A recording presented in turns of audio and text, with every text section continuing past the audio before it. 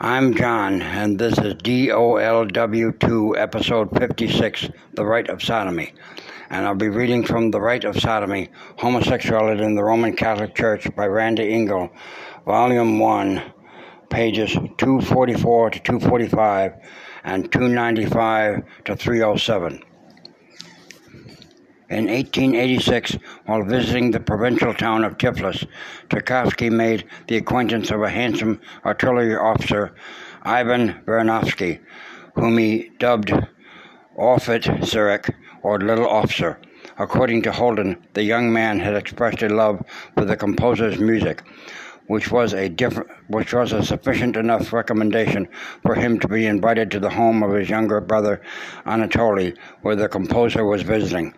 In this fleeting infatuation, the composer was forced to vie for the affections of the soldier with his flirtatious sister-in-law, Praskovia Panya. Tchaikovsky apparently lost the war, or became so frustrated with Panya that he left the house.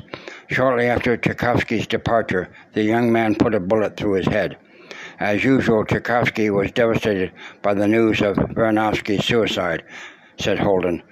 Nevertheless, he soon found a pleasant replacement in the person of a young cellist, Anatoly Bandukov, who would remain close to his master until his death. In 1888, the prematurely aging Tchaikovsky met a talented young Russian pianist, Vasily Sapelnikov. The composer confessed to his modest that he had not loved anyone so much since Kotek. Although their relationship was reported to be simply platonic, nevertheless, Sapelnikov, like Bandukov, would on occasion become an evening fellow traveler with the composer in search of young men at local homosexual haunts. Since Tchaikovsky was never involved in any public scandal or trial like Oscar Wilde, and because he did not publicly acknowledge his pederastic taste like André Gide, almost all of the information about his private life and sexual exploits has come down to us from entries found in his private diaries and from his voluminous correspondence. Anthony Holden had revealed that the composer-conductor recorded a great deal of information about his homosexual liaisons in letters to Modest and other close friends, beginning in the late 1870s and continuing through the early 1890s. He also kept a series of diaries and journals in which he confided his sexual longings and details of his homoerotic affairs. By necessity, all these entries and incriminating letters were heavily coded. 2 years before his death in 1893, Tchaikovsky destroyed most of his telltale journals and correspondence. Only the summer diaries of 1884 that recorded the 44-year-old composer's obsession with his 13-year-old nephew, Bob, survived. Modest later published a number of letters and other written remembrances of his famous brother, but these were heavily sanitized to remove any references or clues to Tchaikovsky's unnatural sexual desires. Nevertheless, it has been possible for historians and biographers to piece together a fairly accurate picture of Tchaikovsky's double life as a predatory, self-destructive homosexual dominated by pederastic passions. Like Wilde and Gide and all the other homosexuals covered in this historical overview, he possessed an uncanny ability to compartmentalize his life and to rationalize away all obstacles that stood in the way of his inordinate sexual desires, no matter what the price to himself or the many young men he seduced, some of whom took their own life. Tchaikovsky's mysterious death on November 6, 1893, in St. Petersburg, has been the subject of much controversy in recent years. While the official death certificate listed cholera as the cause of the composer's death, there is an abundance of new historical data that strongly supports the theory that Tchaikovsky took his own life. In his biography of the famed composer, Holden presents what appears to be the most plausible explanation for Tchaikovsky's suicide. He writes that in 1893, the year of his death, Tchaikovsky began a homosexual liaison with Alexander Vladimirovich Stenbach-Fermer, the 18-year-old nephew of Count Alexei Alexandrovich Stenbach-Fermer, a close friend of the Tsar Alexander III. The outraged count used the prominent lawyer Nikolai Jacobi, a graduate from the composer's alma mater, the School of Jurisprudence, to present his letter of complaint directly to the Tsar. In order to avoid a public scandal, Jacobi took it upon himself to immediately convene a secret court of honor at his home composed of Tchaikovsky's schoolmates and contemporaries who were in St. Petersburg at the time. The composer was summoned before the makeshift court and ordered to defend himself against the charges put forth in the letter of the Count, or take the honorable way out and kill himself. Within a day or two, news has spread throughout the city that Tchaikovsky was mortally ill. On November 6, 1893, Peter Ilyich Tchaikovsky died. His funeral was the largest St. Petersburg had ever seen. Conclusion. The critical assessments of Tchaikovsky and other prominent homosexuals and pederasts of the 19th century found in this chapter are not intended to disparage their worldly accomplishments, nor are they meant to suggest that these men were totally lacking in certain admirable qualities, and most certainly they are not to be interpreted as an indication of the ultimate eternal fate of their immortal souls. For as a 6th century philosopher once said, the soul of a man is a far country which cannot be approached or explored. God is the final judge, not man, but this does not mean that we cannot judge a person's outward acts or weigh the historical evidence for or against his character.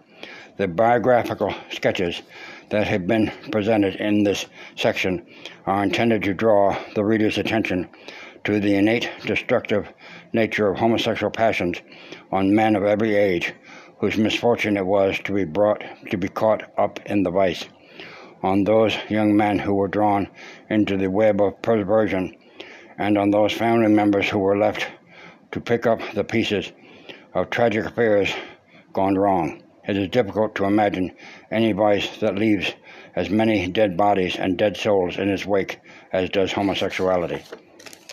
Chapter 5. The Comintern and the Cambridge Spies. Introduction. Claire Sterling, author of the superb expose Octopus, The Long Reach of the Sicilian Mafia, has observed that a network is impossible to resist were imperfectly understood. Part of this understanding of networks, be it the Mafia, the Cambridge spy ring, or the 21st century Comintern in the Roman Catholic Church, includes an acknowledgement that such subversive organizations do not grow spontaneously, but must be directed and managed. To discuss such things as infiltration, subversion, spies, treason, and betrayal in the context of any subversive organization is, in the words of Father Enrique Ureda, neither unseemly nor paranoid.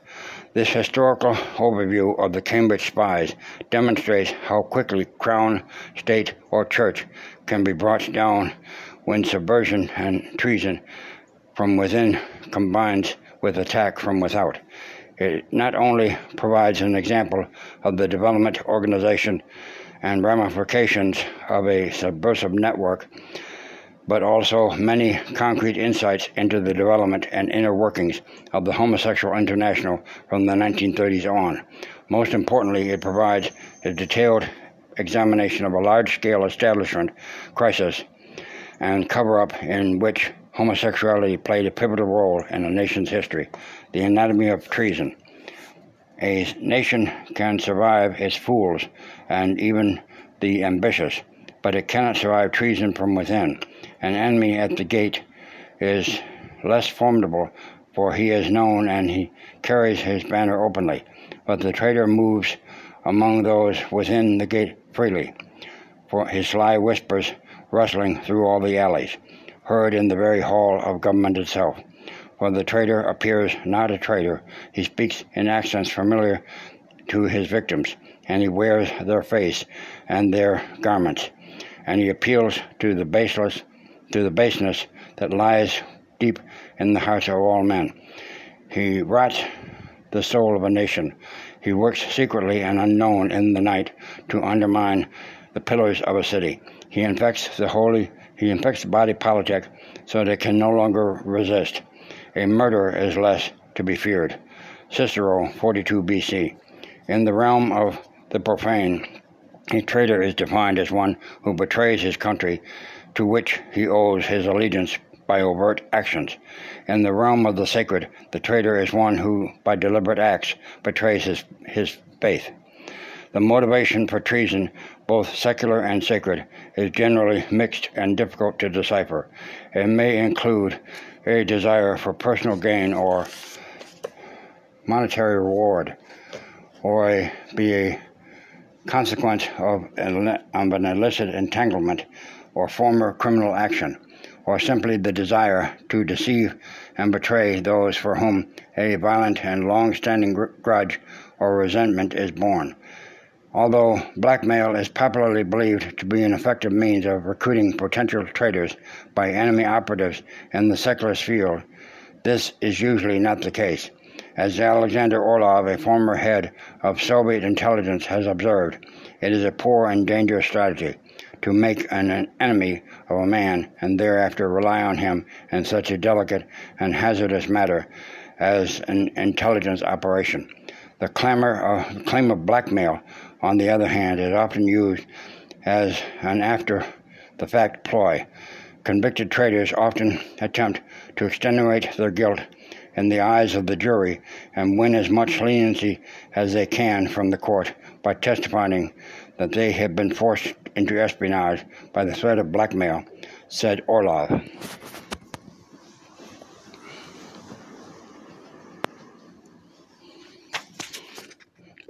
Since human motivation is so critical to the espionage business, the successful recruiter and network builder tends to eschew blackmail in favor of more positive means of inspiring and directing the members of a spy network. These include appeals to idealism, the lure of money, or to personal and exploitable character traits, including excessive egotism, the desire for revenge or retribution, the ability to correctly assess character and motivation, and to mold members of a spy team into an effective, cohesive espionage team is the mark of intelligence competence. Viktor Ostrovsky, a former Mossad Israeli intelligence service agent, compared the recruitment process to that of rolling a rock down a hill. We used the word beladarder to meaning to stand on top of a hill and push a boulder down. That's how you recruit, he explained. You take somebody and get him gradually to do something illegal or immoral. You push him down the hill. But if he's on a pedestal, he's not going to help you. You can't use him. The whole purpose is to use people, but in order to use them, you have to mold them.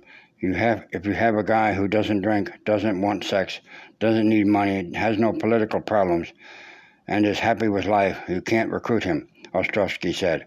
The traitor as a grievance collector. Bradford Westerfield, an expert on espionage, has claimed that in terms of personality traits, the man who would be traitor can be defined by three primary characteristics: his immaturity, sociopathy, and narcissism. His self-absorption is like a dark star or a black hole. Everything goes in, but no light, no love, no warmth, no understanding ever comes out, Westerfield said.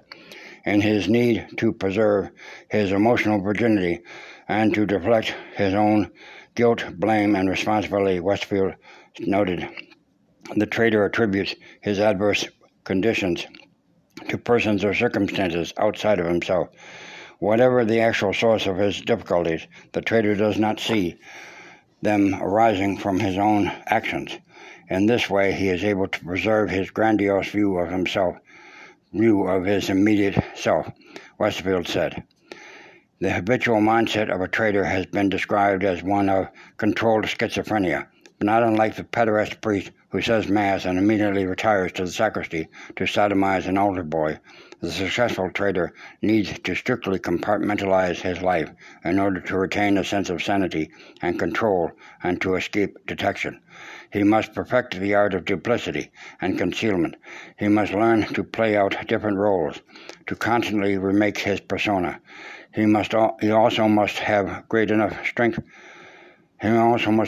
strength of will in order to contend with the inevitable tensions that living a double or triple life brings. Failure to acquire these skills is a virtual guarantee of a mental or emotional breakdown. For the traitor, Westerfield said, hatred is a powerful motivator.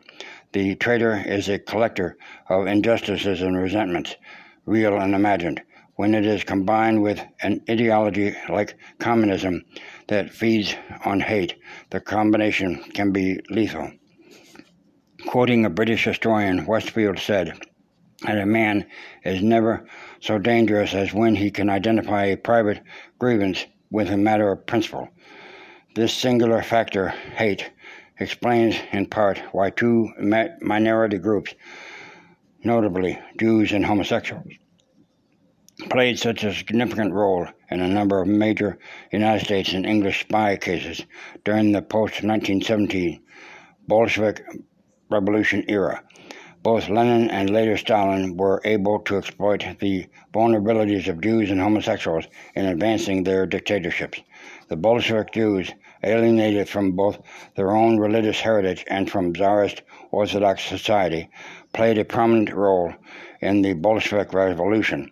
The Communist Party, the Red Army High Command, and the Soviet Cheka, the Bolsheviks' secret police and primary arm of terror. According to Zvi Y. Gitelman, author of Jewish Nationality and Soviet Politics, the Jewish section of the CPSU 1917 to 1920, since most Jews were not obviously devoted to the Tsar, they could be expected not to support the whites. Also, there was the matter of power. From the Jewish point of view, it was no doubt the lure of immediate physical power which attracted many Jewish youths, desirous of avenging crimes perpetrated against their people by anti-Soviet forces of all sorts, wrote Gitelman. Whatever the reasons, Jews were heavily represented in the secret police, he said. If you fell into their hands, you would probably be shot, he continued. Since the Cheka was the most hated and feared organ of the Bolshevik government, anti-Jewish feelings increased in direct proportion to the Cheka terror, said Gitelman. He also reported that Lenin appreciated Jewish participation in Soviet administration, as well as the rule of Jews in revolutionary activities, not only in Russia, but also in other lands.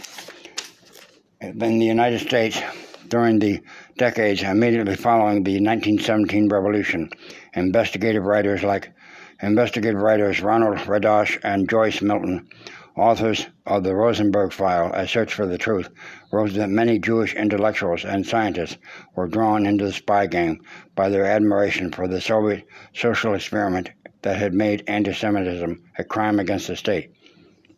Radosh and Milton cited convicted Soviet spies Julius and Ethel Rosenberg as thoroughgoing ideologues, and Ethel Rosenberg in particular as a practical hater filled with vengeance. Like the Bolshevik Jews, leaders of the emerging Comintern in Europe and in the United States were filled with the same revolutionary zeal for a utopian new order that would no longer discriminate against homosexuals. Both groups used the clenched fist as a symbol of liberation, except that whereas the communist raised his fist in the air, the members of the Comintern drove it into the rectum as a symbol of their rebellion. The Comintern and the Comintern also shared a common hatred for God, for Christianity, indeed, all legitimate power. Like their Jewish counterparts, the communist homosexuals were willing to take a risk because they believed that they had nothing to lose. Treason is a deviant act, so is sodomy. Historically speaking, there has always been a traditional association between sexual deviancy and heresy and treason. And while it is true that not all homosexuals are traitors or radical socialists, nevertheless the traitor and the homosexual do share common traits. The personality profile of a homosexual closely fits Westerfield's personality profile of a traitor. He is immature, neurotic, and narcissistic. The active homosexual is an artful seducer, a natural recruiter, and a proselytizer for the cause. He is a predator skilled in evaluating the vulnerability of his prey. He is conditioned to acts of duplicity and split loyalties. He lives a compartmentalized life with contacts to the criminal underworld via illicit drugs, pornography, prostitution, and possible blackmail and violence. The homosexual is a gatherer of injustices, and Marxism offers from the attraction of a secret shrine of individual rebellion. It is this desire to strike back against a society that has rejected him, rather than the threat of blackmail, that lures the homosexual into the enemy's espionage net. The homosexual believes himself to be an outsider, that is, who, like the spy, wants to come in from the cold, but feels he cannot. The Dutch psychologist Gerald J.M. van den Aardweg, Ph.D., summarized the homosexual's propensity for subversion thusly: subversiveness is not rare in homosexuals, as is the hostility coming from the complex of not belonging. For that reason, avowed homosexuals may be unreliable elements in any group or organization. They desire an unreal utopian world, said van den Aardweg, one that is superior, snobbish, more chic, full of thrill and adventure in comparison to the ordinary world, he reported. The espionage business, gathering intelligence on foreign governments, including their secret offensive and defensive powers and plans, and keeping the actual potential enemy state from discovering its national secrets, has been the common goal of all national secret services since time immemorial. Traditionally, European powers relied on selected princes of the Roman Catholic Church to organize their secret services, since no single nation was able to compete with the most widespread and efficient espionage system in the world. For example, in 17th century France, acting under a request to the Holy See by King Louis XIII, Cardinal Richelieu, aided by a Capuchin priest, Francois Leclerc de Tremblay, created a vast internal and external intelligence service that rivaled that of France's arch-rival England, and catapulted France into a first-class world power. Although the objectives of modern-day national secret services has changed little from the days of Richelieu, the means by which these objectives are secured and information processed has changed dramatically and very widely from country to country. During the first half of the 20th century, the United States and the West in general based their doctrine of intelligence primarily on research and information gathered from open sources, whereas the Soviets and Eastern Bloc depended more on a cloak and dagger approach in which intelligence is gathered from secret sources using a vast network of spies, informers, and undercover agents to ferret out the highly classified documents and raw data, and to lure potential traitors into their service. By the early 1920s, the intelligence services of key Western European powers, including England and France, were alerted to the fact that the Bolsheviks, in addition to building up the Cheka, their internal secret police, used to combat counter-revolutionary activities and sabotage at home, were also planning a new and vast international espionage network. In early 1918, Communist chief Vladimir Lenin put the Cheka into the hands of Felix Edmundovich Dzerzhinsky, considered to be the father of modern Soviet espionage. Although the name of Soviet intelligence services has changed over the years, from the Cheka to the GPU, State Political Administration, 1922 to 1923, to the OGPU, United States Political Directorate, 1923 to 1934, to the NKVD, People's Commissariat for Internal Affairs, 1934 to 1946, to the MD, Ministry of Internal Affairs, 1946 to 1954, and finally to the KGB, Committee for State Security. That was supplemented by the GRU, Chief Intelligence Directorate of the General Staff, in 1954. Soviet espionage agents are still known to Soviet citizens as Chekists. Following the death of Dzerzhinsky in 1926, Lenin's heir to terror, Joseph Stalin, made the newly expanded Soviet secret police the instrument of his absolute power over the Russian people. In terms of foreign espionage, during the early 1920s, Soviet intelligence operations designed to foment world revolution were routinely centered in Soviet embassies. Gradually, however, Stalin began to replace this highly vulnerable system with a more sophisticated network of Soviet agents headed by resident directors who had no connections to the Soviet Union's formal diplomatic staff abroad and who operated under orders directly from Moscow. Labor unions, universities, industrial centers, and liberal political and cultural institutions in the United States and in Europe were the primary targets of communist infiltration and control. For example, in England, the Trotskyists and communists posed as socialists and heavily infiltrated the Labour Party. Even the Tories were not immune from infiltration. The NKVD was also able to use the Comintern intelligence apparatus in Britain to recruit civil servants from the governmental bureaucracy at Whitehall, including members of the Permanent Secretaries, Club of Heads of the Department of State. During the late 1920s and early 1930s, as Stalin was methodically planning his great terror at home in the form of a massive political, military, economic, and agricultural purges that cost an estimated 20 million Russian lives, he also embarked upon a vastly expanded espionage program designed to secure diplomatic, military, industrial, and scientific intelligence from the West.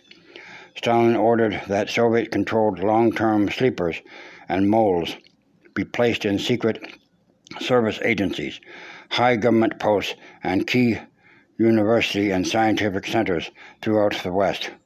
His strategy proved deadly successful, especially against British intelligence services and the United States Office of Strategic Services, OSS, and later the Central Intelligence Agency, CIA, and the National Security Agency, NSA. As espionage writers Philip Knightley, Bruce Page, and David Leitch have pointed out, a penetrated Secret Service is not just a bad one, it is an appalling liability. For at least 10 years, a charitable estimate, the British Secret Service in areas of diplomacy, economics, and strategic defense were the blind leading the blind. Operations were forfeited, officers compromised, or agents shot, imprisoned, or forced to become channels of misleading information, i.e. disinformation, they charged. The fact that by 1932 Stalin had already set a course of covert warfare against the West well in advance of the onset of World War II supports the theory put forth by historians such as Professor Ernst Topisch of the University of Graz in Austria, that the Soviet dictator used the war as a part of the Soviet long-term strategy for the subjugation and destruction on the non-communist world. That is to say, the Second World War was essentially Stalin's war, not Hitler's. A Soviet hook for everyone. Stalin honed Soviet espionage into an exacting science with a hook tailor-made for an exact fit of every potential target of recruitment. In terms of diplomatic intelligence, the principal sources of state secrets were foreign diplomats, ambassadors, staff members of foreign ministries, including code clerks and secretaries, members of parliaments, and ambitious politicians who, in their quest for power, sought financial aid and support from the liberal establishment. Foreign Office departmental heads were of particular value because they were able to supply the Soviets with confidential documents of the secret policies and strategies of multiple foreign governments. The greatest Soviet prize, however, was the hooking of a high-level diplomat or ambassador who, in addition to being privy to important foreign policy decisions, could be used by the Soviets as a Judas goat to attract other recruits or as an agent of influence, as well as a vehicle for disinformation. Soviet intelligence officers kept detailed life histories of potential recruits in the diplomatic field that included background information on their character traits and temperament, family life, schooling, religion, finances, associations, ideology, politics, and sexual habits and vices. Since diplomatic posts, including those of the United States and Europe, as well as the Vatican, have traditionally attracted an inordinate number of male perverts, the Soviets found that in the case of homosexual diplomats, blackmail was worth the extra risk and expense. Interestingly, even when a Soviet agent failed to hook homosexual diplomats with a threat of blackmail or exposure, his illegal overtures were rarely reported to the authorities by the compromised diplomat or ambassador, since the latter was unwilling to expose his own illicit sexual habits. Significantly, in sharp contrast to the Soviets, who were quick to appreciate and exploit the traditional blackmail potential of homosexuality, both British intelligence services were not. Active homosexuality, as we shall see, was not an automatic disqualification for either intelligence work or high civil service positions in England between 1939 and 1945. Even in 1948, when the exclusion policy of positive vetting of known homosexuals was put into effect by England's national security agencies, it was never fully enforced. No middle-class intelligence employee was likely to jeopardize his job by questioning the moral qualifications of an upper-class civil service and intelligence applicants who, by reason of birth or wealth, were automatically granted the choicest of governmental appointments as well as rapid upward career mobility. Even if a whistleblower was willing to risk his job by blackmailing an upper-class bugger as a security risk, his recommendation could be overridden by his superior or by Whitehall. This was one reason why, once the Soviets had established their Rich Boys spy mole network at Oxbridge, the numerous Marxist cells were able to wreak so much havoc on Britain's and America's intelligence services. When it came to gathering intelligence of a scientific nature, the Soviets found that flattery and the promise of greater power and influence was a more powerful hook than sex, as English writer Rebecca West has pointed out in her many excellent works on the subject of treason. Prominent foreign scientists were lavishly wined and dined and treated with a feigned deference by Stalin. In connection with the cases of convicted atomic scientists and Soviet agents like Soviet agents Alan Nunn May and Klaus Fuchs, West noted that little can be said in defense of this policy of trying the criminal in a manner which conceded the nature of the crime from the public which had suffered from it. It helped the communists, enabling them to present the scientists, communist spies, as starry-eyed altruists who imparted secrets to other powers, just because they were scientists and who wanted their fellow scientists to have the benefit of their own discoveries, and were so unworldly that they did not know that they were doing any harm, and hardly knew what ideologies were about. This was the picture the world got, and it was as untrue. May was a well-known Marxist and a radical member of the Cambridge branch of the Union of Scientific Workers, and Klaus Fuchs, who betrayed atomic scientists directly to the Soviets, was a longtime Marxist ideologue who was deep into the communist network, said West. These men had an exaggerated sense of their own importance and power, she said, because their knowledge was tied to the weapons of mass destruction, and therefore people could be blackmailed into submission. Their uniform defense that science is reason, therefore it cannot know treason, and that scientists can do no harm because they are scientists and science is right, she concluded, was patently false and subversive to truth and to the nation. sexpionage, the Soviet honey and drone trap. The linking of sex with spying goes back to the biblical times, but Stalin honed sexual entrapment into an art form. The Soviet sex hook proved particularly valuable in connection with securing military, national defense, and political intelligence, and as a weapon to bring down political opponents of the Soviet Union. In his 1976 expose, Sexpionage, The Exploitation of Sex by Soviet Intelligence, David Lewis described the complex, costly, and utterly dehumanizing training of Soviet swallows, female agents, and ravens, male agents, who were generally recruited by the KGB from respectable middle-class families and had professional backgrounds.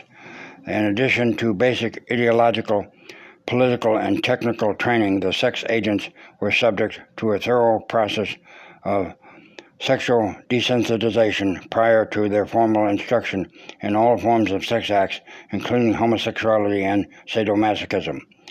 Lewis reported that the Soviets kept a large stable of homosexuals as full-time agents whose buried targets included foreign diplomats and tourists. These men were usually young male prostitutes who were given a choice of working for the KGB or being imprisoned. According to a graduate Lewis interviewed from the Verkhovnoye sex center near Kazan, who used the name Dmitry. These homosexual prostitutes were exceedingly handsome, and some were very young. They were kept separate from the other KGB recruits, he said. They seemed to suffer a great deal from their dehumanizing training methods, and 2 of them committed suicide during my stay there, Dmitry told Lewis. In 2001, Jamie Glazov, Front Page magazine's managing editor, revealed one of the Soviets' most innovative homosexual sting operations. The Soviet target was John Watkins, a Canadian ambassador to the Soviet Union from 1954 to 1956. Glazov reported that during his assignment in Moscow, Watkins, a homosexual with known Marxist sympathies, routinely sought out anonymous sex partners. One of his Russian acquaintances, named Alyosha, an employee of the Soviet Foreign Ministry with whom Watkins formed a close friendship, was none other than the famed KGB spy recruiter Oleg Gribanov, whose legendary success at homosexual entrapments had secured virtually all of NATO's classified documents for the Soviet Union. According to Glazov, while posing as Watkins' friend, Gribanov set up the hapless ambassador with a KGB plant in a Moscow hotel. The 2 men were captured on film in flagrante delicto. Gribanov promised to run interference for Watkins if the ambassador could bring himself to warm up to the Soviet ambassador to Canada, Dmitry Tuvakin, when he returned to Ottawa that spring. When Watkins completed his posting and returned to Canada, he made no effort to inform the authorities that he was being blackmailed. He was offered the job of Assistant Undersecretary of State for External Affairs, and there he remained until his retirement, said Glazov. In the meantime, in the United States, between 1961 and 1964, no less than 3 high-ranking Soviet defectors informed the CIA that a homosexual Canadian ambassador in Moscow was being blackmailed by the Soviets. In August 1964, after an investigation of suspected candidates, Canadian officials entered the Royal Canadian Mounted Police to hoof over to the Watkins residence and pick him up for questioning. During the RCMP interrogation, Watkins was reported to have suffered a fatal heart attack, which brought a quick and tidy end to the distasteful affair. It remains unclear whether Watkins did or did not act as an agent of influence for the Soviets before his untimely death. For the record, as reported by Glazov, the new Canadian ambassador to Moscow, David Johnson, who replaced Watkins, was also reported to be homosexual.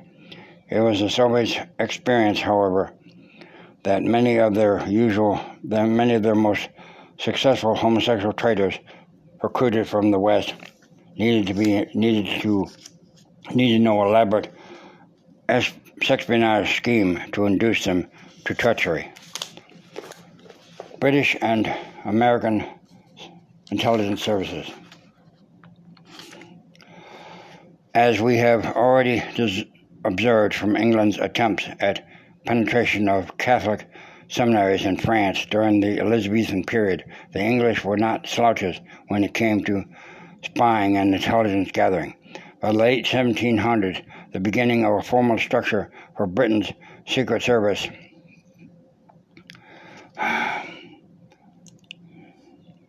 was set into motion with the creation of a Home Office and Foreign Office within the Department of State. In the decades that followed, Britain's vast complex of foreign embassies provided the cover for an expanded Secret Service abroad and a domestic service that specialized in code-breaking and infiltration of enemy intelligence services, especially those of Russia and Bismarck's Prussia. Britain's modern Secret Intelligence Service, SIS, known as M16, was founded in 1909. It was attached to the Foreign Office and directed British espionage work abroad. During the First World War, it concentrated on the infiltration of Germany's espionage units. After the war, the SIS was instrumental in assisting the United States in developing its own intelligence network. The British and the United States also entered into a secret agreement for sharing counterintelligence information, which later gave Stalin another major avenue of intelligence gathering, especially in relationship to the development of the atom bomb. One of the SIS's most valuable anti-Soviet operations was the 1927 raid on the London offices of the Alt-Russia Cooperative Society, Ltd., Arcos, the Russian trade delegation, from which the British secured thousands of secret documents on communist activities and agents in England. The raid was staged by M15, a British security service attached to the Home Office, and dealt primarily with homeland security, including the capture of foreign spies, terrorists, and insurgents on English soil. Its nuts and bolts activities included the maintenance of a central registry for tracking suspected enemy agents and a specialized intelligence blacklist. Other specialized subsidiary intelligence units existed both within and without the framework of M15 and M16, including the famous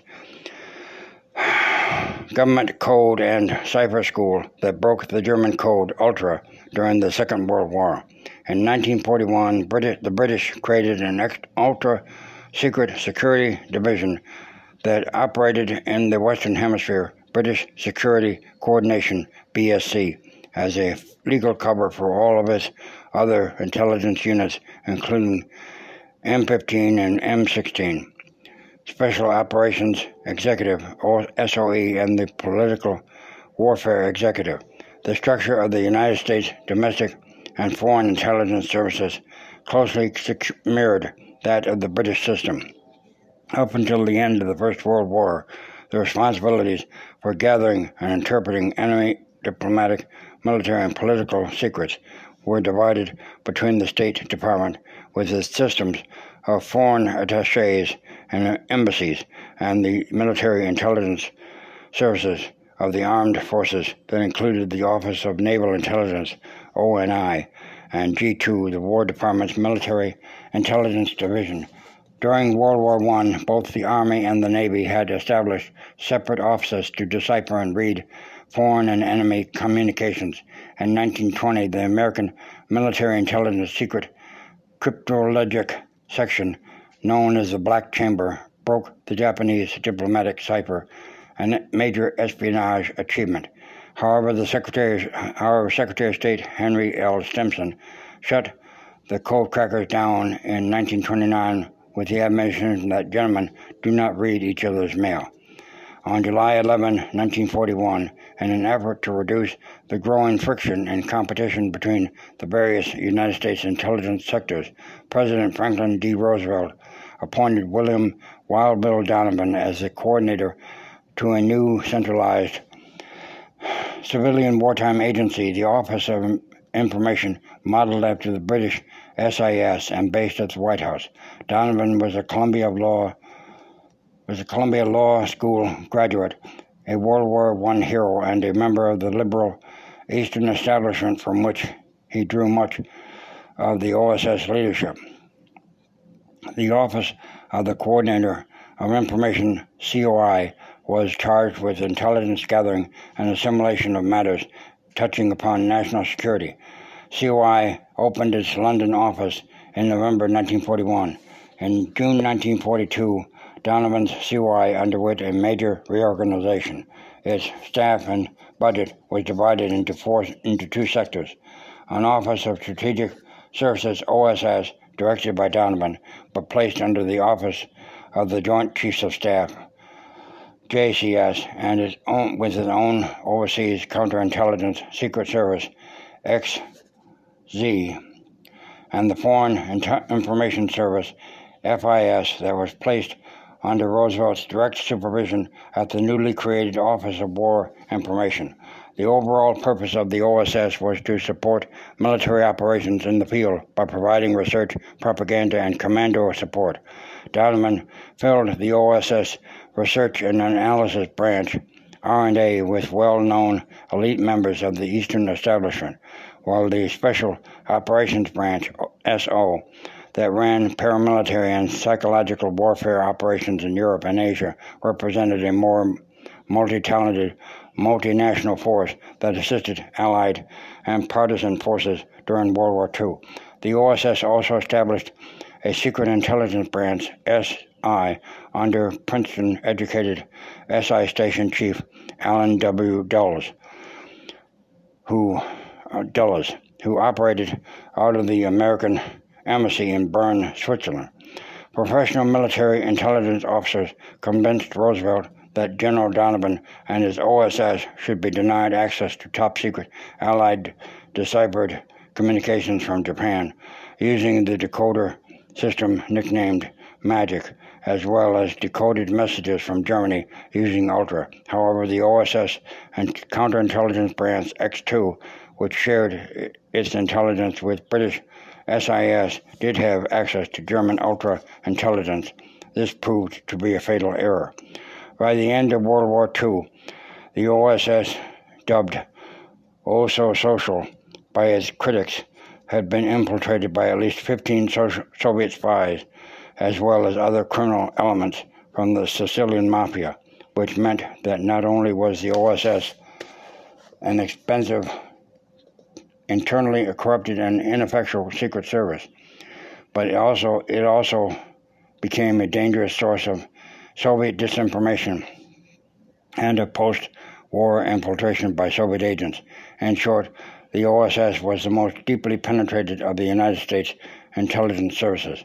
None had so many Soviet moles as the OSS. On October 1, 1945, under the Truman administration, the OSS was officially dissolved.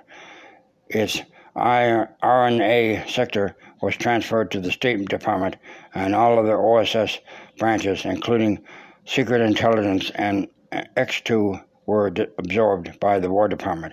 2 years later, Truman, with the approval of Congress, authorized the creation of the Central Intelligence Group, CIG, later renamed the Central Intelligence Agency, CIA, under the National Security Act of 1947.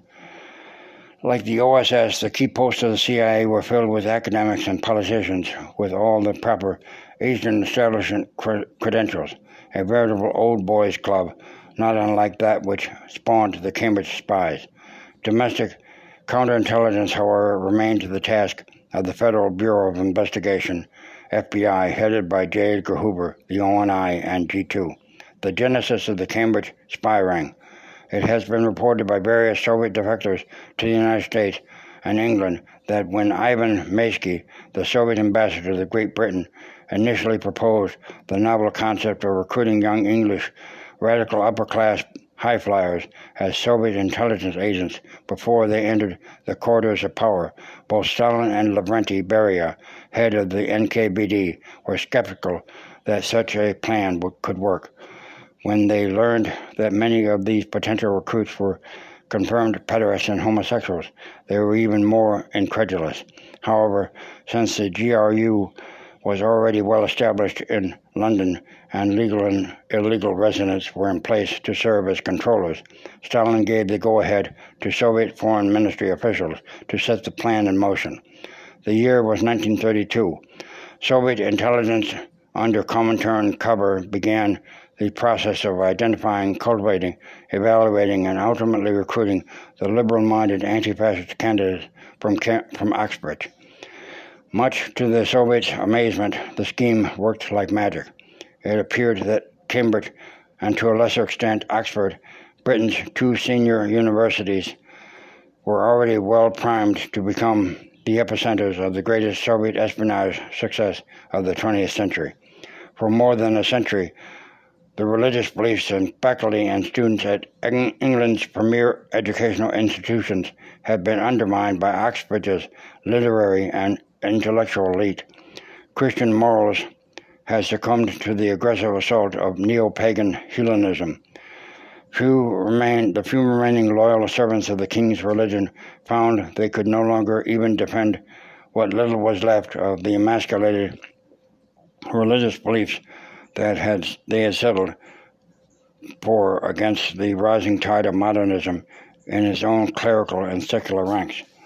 The British satirist George Orwell, Eric Blair, once observed, culturally, the English intelligentsia are Europeanized.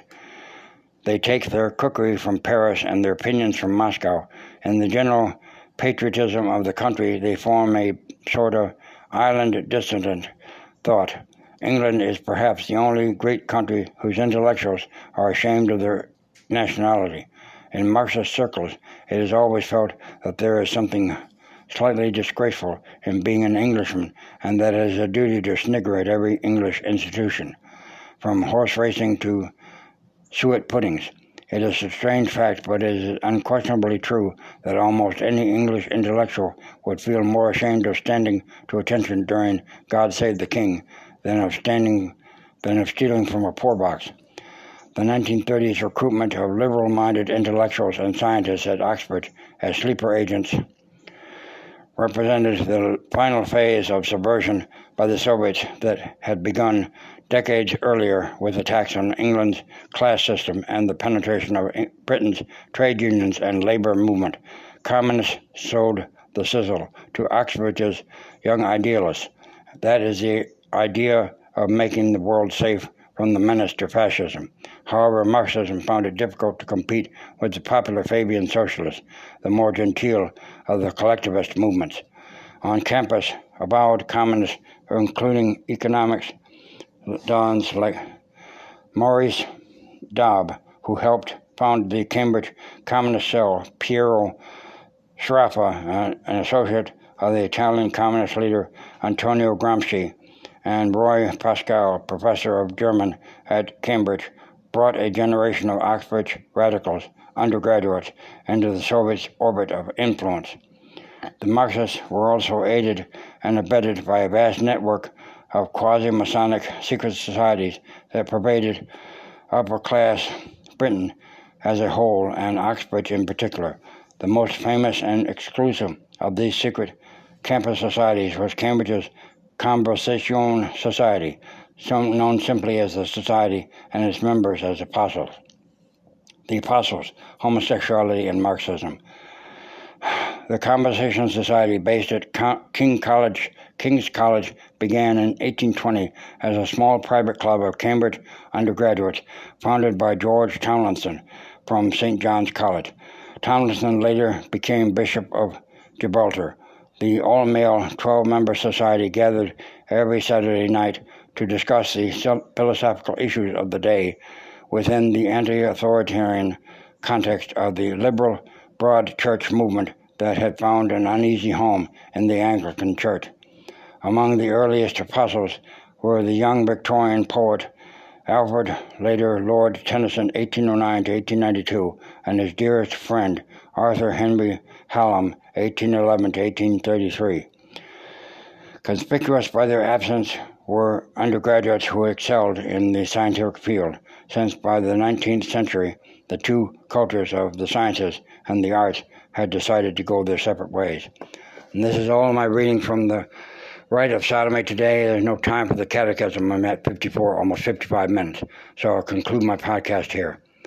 Our Father, who art in heaven, hallowed be thy name. Thy kingdom come, thy will be done on earth as it is in heaven. Give us this day our daily bread, and forgive us our trespasses, as we forgive those who trespass against us. And lead us not into temptation, but deliver us from evil. Amen. Hail Mary, full of grace, the Lord is with thee. Blessed art thou amongst women, and blessed is the fruit of thy womb, Jesus. Holy Mary, Mother of God, pray for us sinners, now and at the hour of our death. Amen. May God bless this podcast, and may the Holy Spirit use it to touch people's hearts. In the name of the Father, and the Son, and the Holy Spirit. Amen.